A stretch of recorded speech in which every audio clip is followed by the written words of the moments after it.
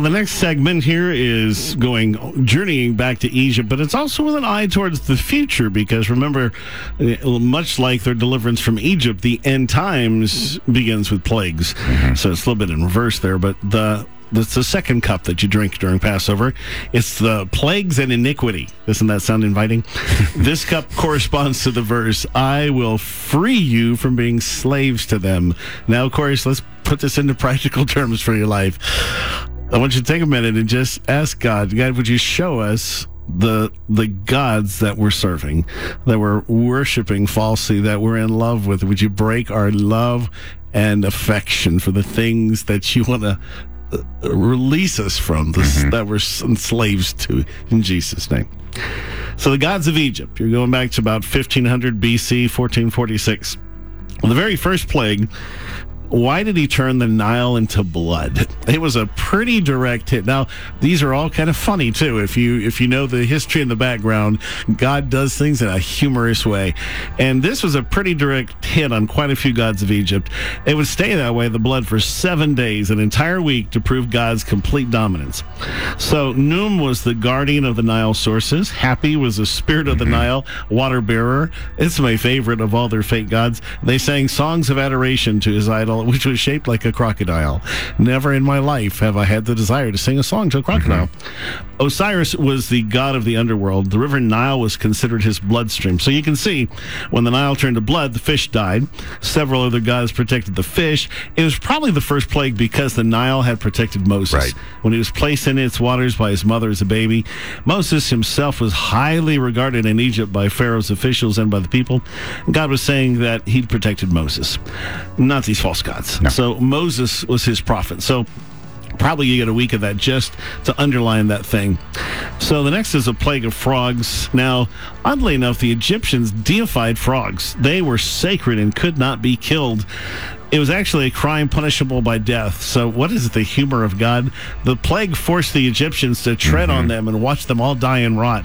The frog goddess was Heket, who assisted women in childbirth. Talk about having your priorities messed up. The plague of lice, Geb, was the Egyptian god over the dust of the earth. Aaron was told to stretch forth his rod, smite the dust, when the dust became lice throughout the land on both people and beasts. The magicians of Pharaoh professed this is the finger of God. This was the last plague that required Aaron's assistance. Moses was able to step up after 3. It's also the last plague that affected the Israelites. The plague of flies is next. Now, Khepri, the Egyptian god of creation, had the head of a fly. Pharaoh begins to start bargaining with him. You can sacrifice in the land, but not 3 days' journey. But of course, she didn't give up. The plague of cattle disease. There were a lot of cow gods in Egypt. Hathor was the goddess of love, beauty, and joy, and was represented by a cow. So if anybody ever calls you a cow, just a matter of perspective. Ta and Nevis were sacred bulls. This plague created a huge economic disaster. Imagine this. Food, transportation, military supplies, farming, economic goods were all produced from cattle. All right, so fifth plague was pretty serious.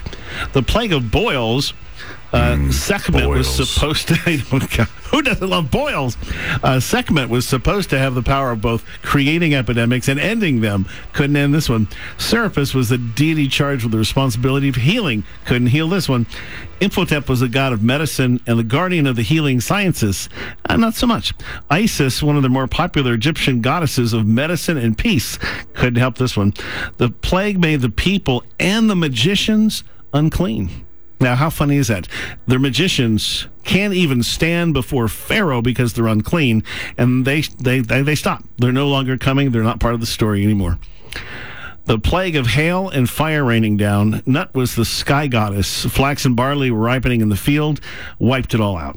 So, again, this is their economy, their future. The plague of locusts. Isis and Seth had responsibilities relating to the agricultural crops. Seth was the goddess of the god of storm and disorder. It would love this one. This wonder definitely affected their life source. By hitting them in their food supply, the Lord displayed the possibility of imminent death if a change of heart did not occur. Yet still, Pharaoh would not listen. And these are all reminders to us. What does God have to do to get your attention? The plague of darkness. Ra was their sun god, considered one of Egypt's greatest gods because they thought he provided life-giving light and warmth every day. Think about this, 3 days of palpable darkness that was so immense it could be physically felt. It covered the land of Egypt. The sun was the most worshipped god in Egypt. Other than Pharaoh himself, it gave no light. Darkness was representation of death, judgment, and hopelessness. Now, darkness was a complete absence of light. Can you imagine Moses walking out as the shadow of darkness follows him out of the palace to leave Pharaoh in the dark until he acknowledged the living God? And, of course, the next and final plague we'll jump into next will be death itself. Boy, there's a lot to say about what God did through this particular plague.